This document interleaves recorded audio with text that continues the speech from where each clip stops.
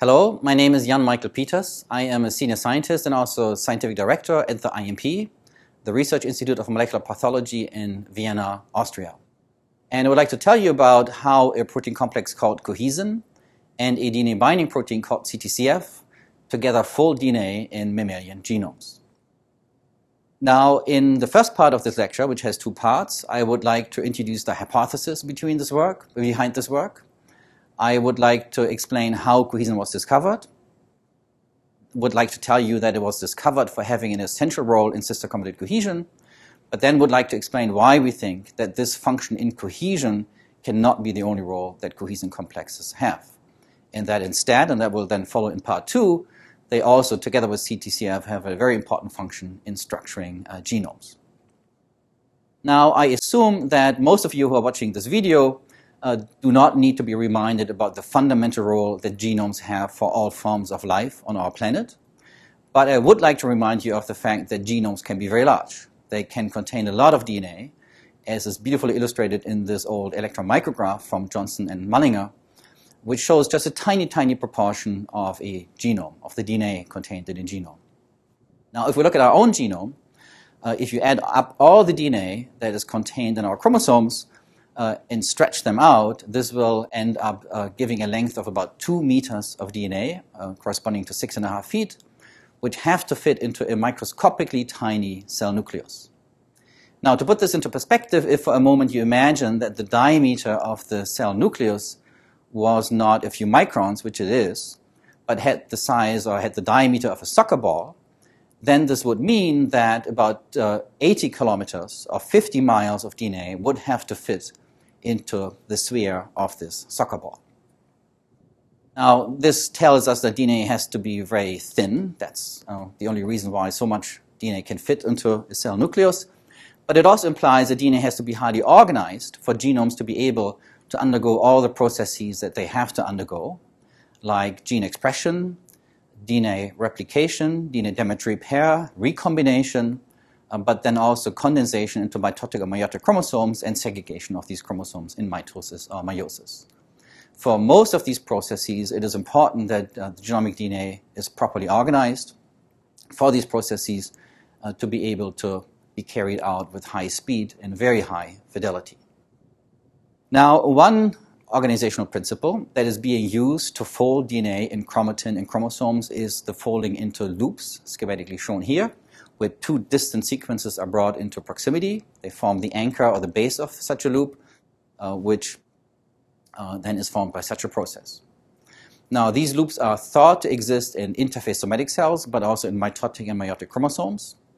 In interphase, some of these loops have been implicated in gene regulatory processes, such as bringing a distant enhancer into the proximity of a gene promoter, which is important during development, for example, or cell differentiation.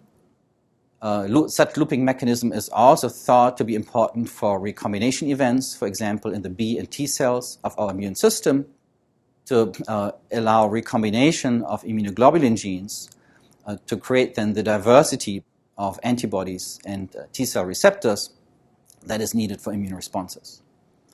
But it turns out that there's many such long-range interactions, many loops, which presumably do not have regulatory functions in gene expression or recombination, but quote-unquote simply are there for structural purposes, to make sure that genomic DNA is properly organized so that the genome can undergo all the processes that I have already mentioned with high speed and precision. Now, how do we know that loops exist? They are very hard to see in interphase chromatin. It's possible to do this by microscopy, but not easy. But they can be quite easily seen in special meiotic chromosomes called Lamproche chromosomes, where they were discovered already at the end of the 19th century by Walter Fleming, who also discovered chromosome segregation in mitosis. These are meiotic chromosomes, as I mentioned, where maternal and paternal chromosomes have been paired, recombined, but then, this is a very unusual situation, are active in transcription. And this transcription occurs in large loops that are emanating from the chromosomal axis, as you can see in these beautiful light micrographs, which come from Uli Scher's lab. These are very special cases, and it's not clear how related they are to the loops that are existing in interphase somatic cells. but this case does illustrate very clearly that the principle of looping is clearly being used to organize DNA in chromosomes. Now, about 100 years later, after Fleming, Ole Lemley postulated that similar loops also exist in mitotic chromosomes, mammalian mitotic chromosomes, which are much smaller. Smaller because they are more compact, but also because mammalian genomes are smaller than the genomes of salamanders, from which I just showed you the M chromosomes. Lemley's lab prepared such mitotic chromosomes by extracting the proteins by salt and then visualizing what was left by electron microscopy. By doing that, they saw what they called a chromosomal scaffold, which at the time was thought to be a static skeletal element. Now today is known to be highly dynamic. But importantly, they also saw DNA emanating from the scaffold in loop-like structures. Again, providing evidence that DNA is organized by this principle. Now that's not to say, of course, that DNA looping is the only way how DNA is organized in chromatin and chromosomes. Most of our DNA is, of course, wrapped around histone octamers into nucleosomal structures, giving rise to 10 nanometer chromatin fibers, shown here by electron microscopy. And then over very long distances, these chromatin fibers can not only fold into loops, but also into what is known as eukaryotic or heterochromatic regions, which electron microscopically are recognized as electron light and electron dense regions, in which by modern sequencing techniques, which I'll come to in the second part, can also be observed as so-called A compartments and B compartments. So looping is only one of several mechanisms that is used to organize DNA in chromatin. Now in interphase somatic cells, not in mitotic chromosomes, but in interphase somatic cells, many loops are formed by cohesin complexes. More specifically, we think that these complexes bring together distant sequences to form the base or anchors of loops, but that the identity of these sequences, which form the loop anchors, are specified by the DNA binding protein that I mentioned, CTCF. Now, we postulated this hypothesis about 10, 11 years ago, and one reason for doing this at the time was that we knew very well that cohesin has another function in sister chromatid cohesion. Now, what is cohesion? This is the phenomenon that newly replicated DNA molecules, the sister chromatids, which are generated during S phase by DNA replication, are physically connected. And this connection depends on cohesin complexes. So it was clear that cohesin had the ability to connect different DNA sequences. In the case of cohesion in trans, but we wondered at the time whether, if they had that property, they could not also bring together sequences in cis, distant sequences on the same DNA molecule, to form the loops I've been talking about. Now, let me introduce how cohesin was discovered, because that's important to understand more about its function. And it was discovered as I mentioned, a protein that's essential for sister chromatic cohesion. This physical connection between the sisters is created during DNA replication, but is then needed later in the cell cycle before chromosomes are segregated, because cohesion is what allows bi-orientation of chromosomes on the mitotic or meiotic spindle, where each single chromosome needs to be attached to the two poles of the bipolar spindle. And this so-called bi-orientation process is only possible because the sister chromatids are being connected by cohesin. If you imagine for a moment such a cohesion mechanism did not exist, and the sisters were able to diffuse apart once they had been synthesized during S phase, you can realize that it would be very difficult for the bipolar spindle to attach to a chromosome symmetrically and then to separate them during anaphase to opposite poles in a way that each forming daughter cell would obtain the identical sets of chromosomes, which is what they need to do, of course. So for this reason, it's very important that cohesion is formed during DNA replication and then maintained until the subsequent chromosome segregation event.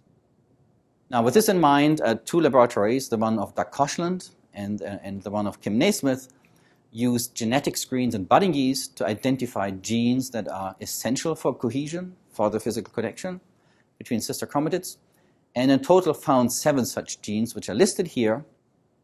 Turns out that 4 of these encode subunits of the cohesin complex, as I'll explain in a minute.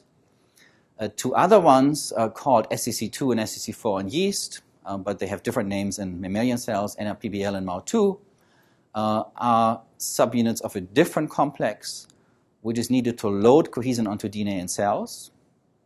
And then a 7th gene turned out to be an enzyme, an acetyltransferase, that is modifying one cohesin subunit during DNA replication and makes sure that these modified complexes can maintain cohesion from replication until chromosome segregation.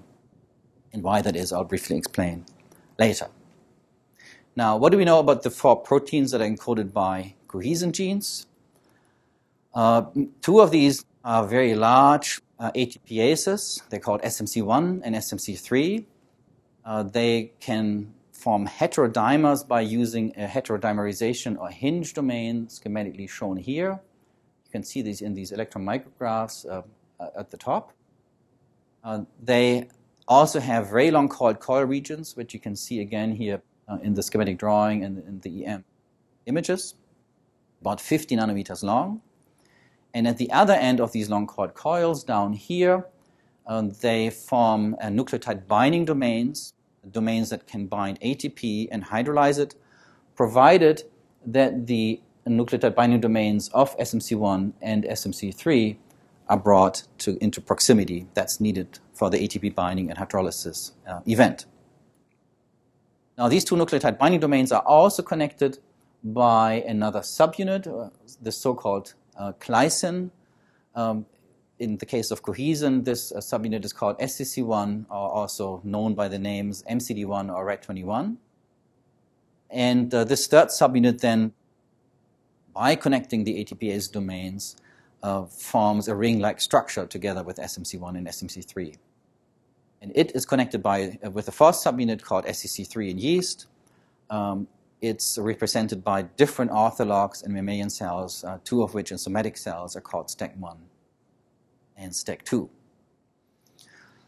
Now, what is interesting is that these complexes belong to a family of complexes, the so-called structural maintenance of chromosome family, first discovered by Koshland. This family also has members which are functioning in mitotic chromosomes, namely condensin complexes. Mitotic chromosomes, as I mentioned, have DNA loops, but these loops are not formed by cohesin, but are thought to be formed by condensins. And then also, really interestingly, it turns out that this SMC family also has members in bacteria, where they also are important for structuring and organizing the genomes of bacteria, which implies that DNA organization by SMC complexes in evolutionary terms must be a very ancient process, an ancient principle, and might in fact have predated the wrapping around of DNA around histone octamers, which, as I explained, of course, is also used to organize DNA. Now, cohesin complexes are large relative to the DNA they're interacting with. They have a diameter of about 50 nanometers. That's 25 times larger than the diameter of naked DNA, which is only 2 nanometers, as is beautifully shown in this electron micrograph from Pim Hussenfeld.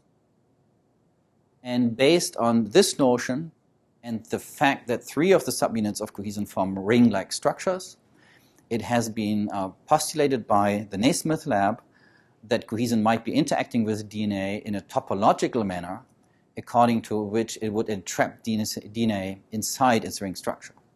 That so-called ring hypothesis is supported by a number of observations. For example, the finding that one can cleave any of the ring-forming subunits of cohesin, and that cleavage will result in dissociation of cohesin from chromosomes and will abrogate sister-chromatin cohesion.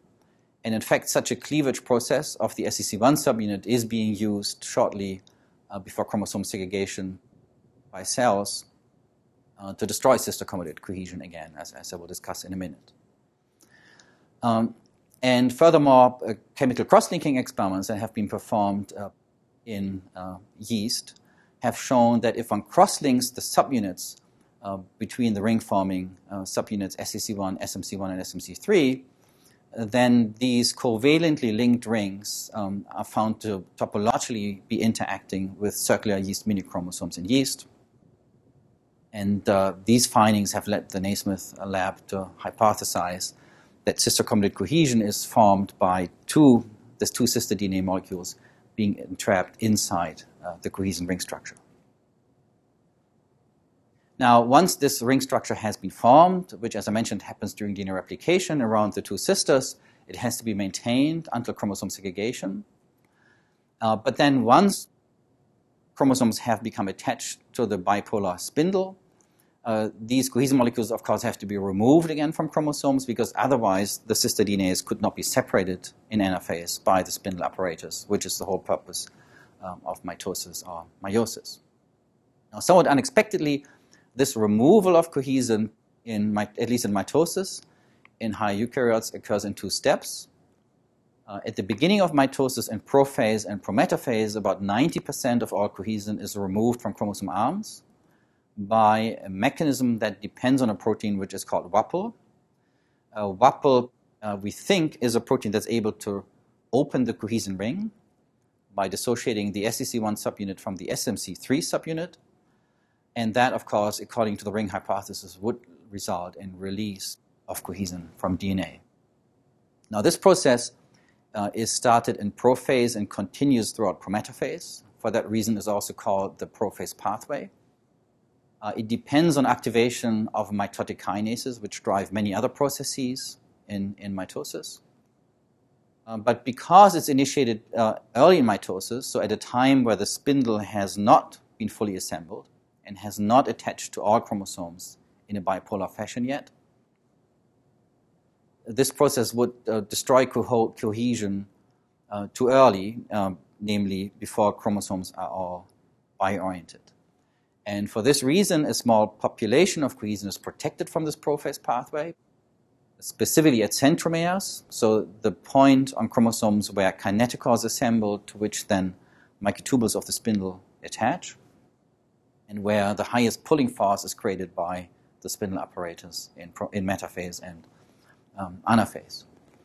And at this point, at the centromere, cohesin is protected from the prophase pathway by a phosphatase, PP2A, which is targeted to this chromosomal location by a dedicated targeting factor called Gaussian or SGO1, and which protects cohesin from the prophase pathway, presumably by reverting phosphorylation events that are catalyzed by mitotic kinases, which would activate the prophase pathway.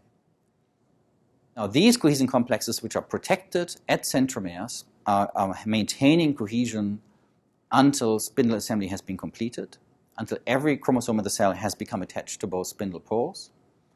And then and only then a different mechanism is activated, which depends on a protease called separase, which now is cleaving the SEC1 subunit, the glycine subunit of cohesin, and thereby, like WAPL, is opening the cohesin ring.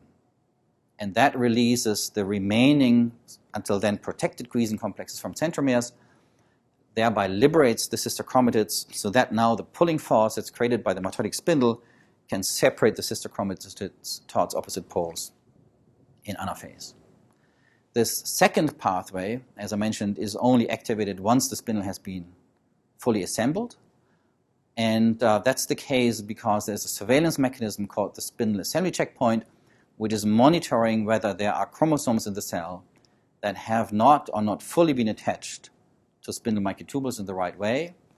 And as long as that is the case, will prevent activation of separase, which depends on the ubiquitin ligase complex known as the anaphase promoting complex, which is under control by this surveillance mechanism, the spindle assembly checkpoint. So that summarizes the function briefly that cohesin complexes have in the cell cycle in proliferating cells, namely to mediate sister chromatid cohesion, which is essential for bi-orientation of chromosomes on the mitotic spindle. I've told you briefly that the ATPase activity of cohesin complexes and the loading complex are needed to bring these complexes onto DNA in the first place, that they then establish cohesion during DNA replication when the sister chromatids are being synthesized, presumably in close proximity to the replication fork, by a process that's very poorly understood. They then maintain cohesion until chromosome segregation. That, as mentioned, allows orientation of chromosomes on the spindle. And then they are removed from chromosomes again by two steps. First, by the prophase pathway, depending on WAPL. And then one spindle assembly has been completed by separase, which is a protease that cleaves cohesin and can only become active once spindle assembly has been completed. So that's all very well and nice, and explains how cohesin complexes function in proliferating cells and what their essential role in chromosome segregation is. But what is interesting is that while this process was being studied, we and others made a number of observations which could not be easily explained if one assumed that the one and only function that cohesin complexes have would be this cohesion function, which of course initially was thought to be the case. And so I will now briefly summarize what these observations were, which will then bring us to the hypothesis that cohesin has a different function in DNA looping. Now, one of these observations is the finding that both the Hirano lab and we made that in vertebrate cells, cohesin complexes are loaded onto DNA actually long before they're needed for their cohesion function. Namely, they're loaded onto DNA during mitotic exit, starting in telophase and continuing then throughout G1 phase. So many hours before DNA is being replicated in the cell cycle and cohesion can possibly be established. That was a bit surprising.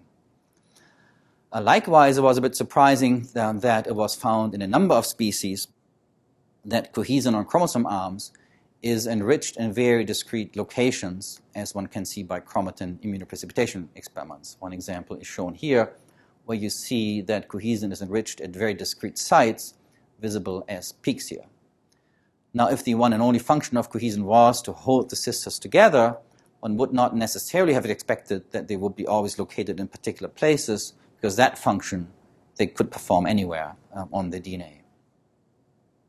Likewise, it was a bit surprising to realize that, and I told you that already in a sense, that there is much more cohesin loaded onto DNA initially than is actually needed to resist the pulling force of the mitotic spindle, which we think is its key function in the cell cycle when it builds cohesion to enable the biorientation of chromosomes. Because most of the cohesin is removed from chromosome arms again before chromosomes are being segregated, as I explained, and only very small amounts are left then behind at centromeres, where they are resisting the pulling force of the mitotic spindle. But these amounts, or these complexes, do not represent more than at best 10% of the cohesin that is initially loaded onto DNA. And why it would be there in the first place if it's not needed for cohesion was, of course, not immediately obvious. Now, one hypothesis or one possibility I need to say is that maybe these complexes on chromosome arms that are removed early in mitosis have a function in DNA damage repair, because it turns out that from S phase onwards, DNA damage repair can be performed by homologous recombination, where a DNA double-strand break in one sister molecule can be repaired by using the undamaged sister molecule as a template. And for that to work, they have to be in close proximity, and that proximity is thought to be provided by cohesion, mediated by cohesin. But that would not explain why cohesin is enriched in particular sites, as I mentioned on the previous slide, because DNA damage could occur anywhere on these chromosome arms, of course.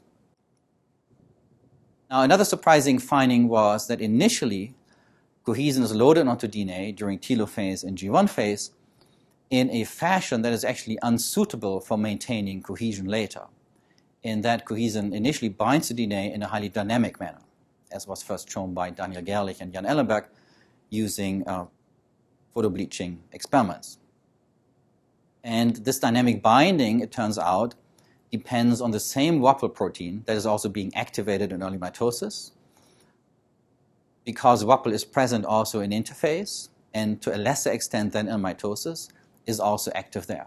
In other words, it can also release cohesin complexes, presumably by ring opening during interphase, leading to a dynamic binding mode where cohesin would constantly be loaded onto chromatin by the loading complex, but could be removed again by WAPL also during this phase of the cell cycle. Now, that means that cohesin complexes that bind to DNA can only sit there with a a certain residence time of a few minutes, which would not be sufficient for them to maintain cohesion from replication until chromosome segregation, which is their key function in cohesion, as I explained. And as a result of that, cells have evolved a complicated pathway that allows cohesin to be stabilized on chromatin so that now it can maintain cohesion once that has been established. And in this pathway, initially one subunit of cohesin, namely SMC3, is being acylated by the ECO1 acetyltransferase or related enzymes that I mentioned earlier, which were discovered in the initial yeast genetic screens. And in vertebrates then, this modification of SMC3 allows cohesin to interact with a different protein called sororin, discovered by Mark Kirschner and Susanna Rankin, which it turns out is also essential for cohesion, in fact to the same extent as cohesin itself is. And we think it is essential for that because it is essential for stabilizing cohesin on chromatin. And we think it does that by somehow inhibiting or antagonizing WAPL, which otherwise would release cohesin from chromatin. Now, one reason for thinking that is shown in an experiment on this slide, where we have looked at the state of cohesion in mitotic chromosomes spread onto glass surfaces, because one can easily recognize from the structure of these chromosomes whether they have cohesion or not.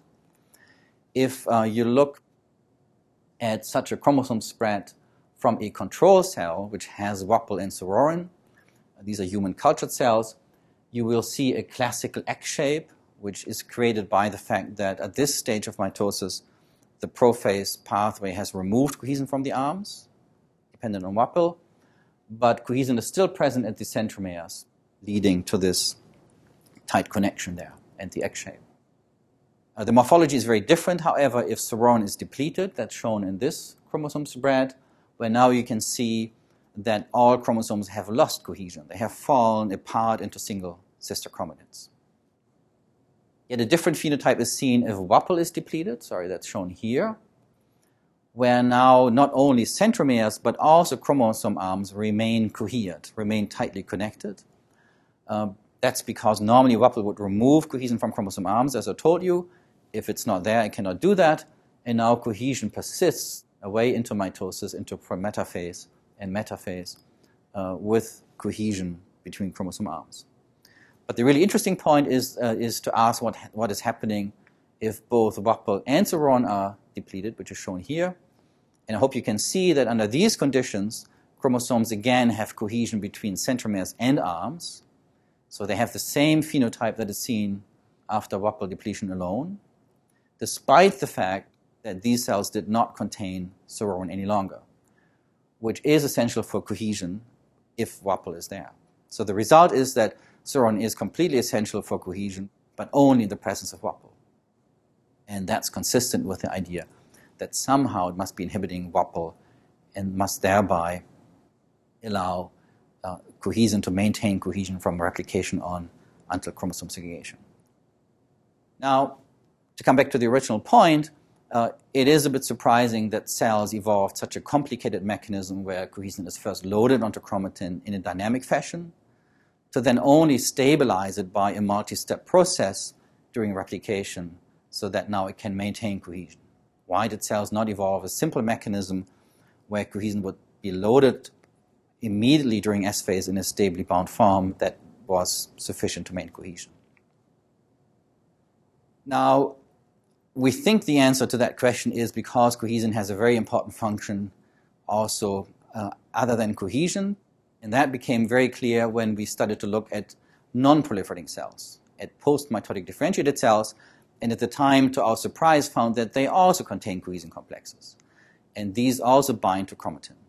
This is illustrated here, for example, for mouse neurons, which are not thought to ever divide again, and therefore would never need sister chromatid cohesion again. So why would they contain cohesin complexes?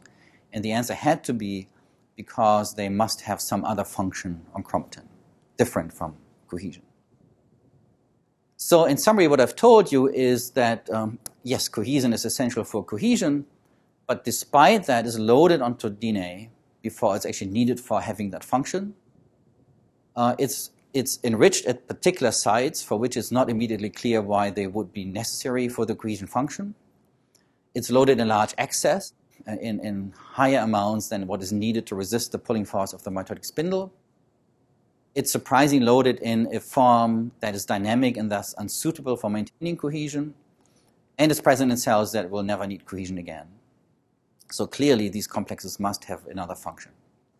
Now, an important hint to what this function could be came from the observation made by a number of labs that cohesin in mammalian genomes is co-localizing with CTCF, the DNA binding protein that I mentioned at the beginning, which had been discovered multiple times, initially by Gary Felsenfeld as a protein that is required for insulation of certain gene promoters from enhancers that are not meant or not supposed to activate these particular promoters. And it had been shown very interestingly that this insulator function is used at some loci for a very special gene expression pattern, namely so-called imprinted gene expression, where a particular gene is being active on one of the two alleles but not the other. This could be the maternal or the paternal one. And for one such locus, the H19 IGF2 locus, it had been shown, or evidence had been provided, that CTCF mediates this allele-specific gene expression by forming allele-specific chromatid loops. So a loop on one but not the other allele. And that was really interesting because if there was one thing that we knew about cohesin complexes, then it was that they can bring DNA sequences together to build cohesion.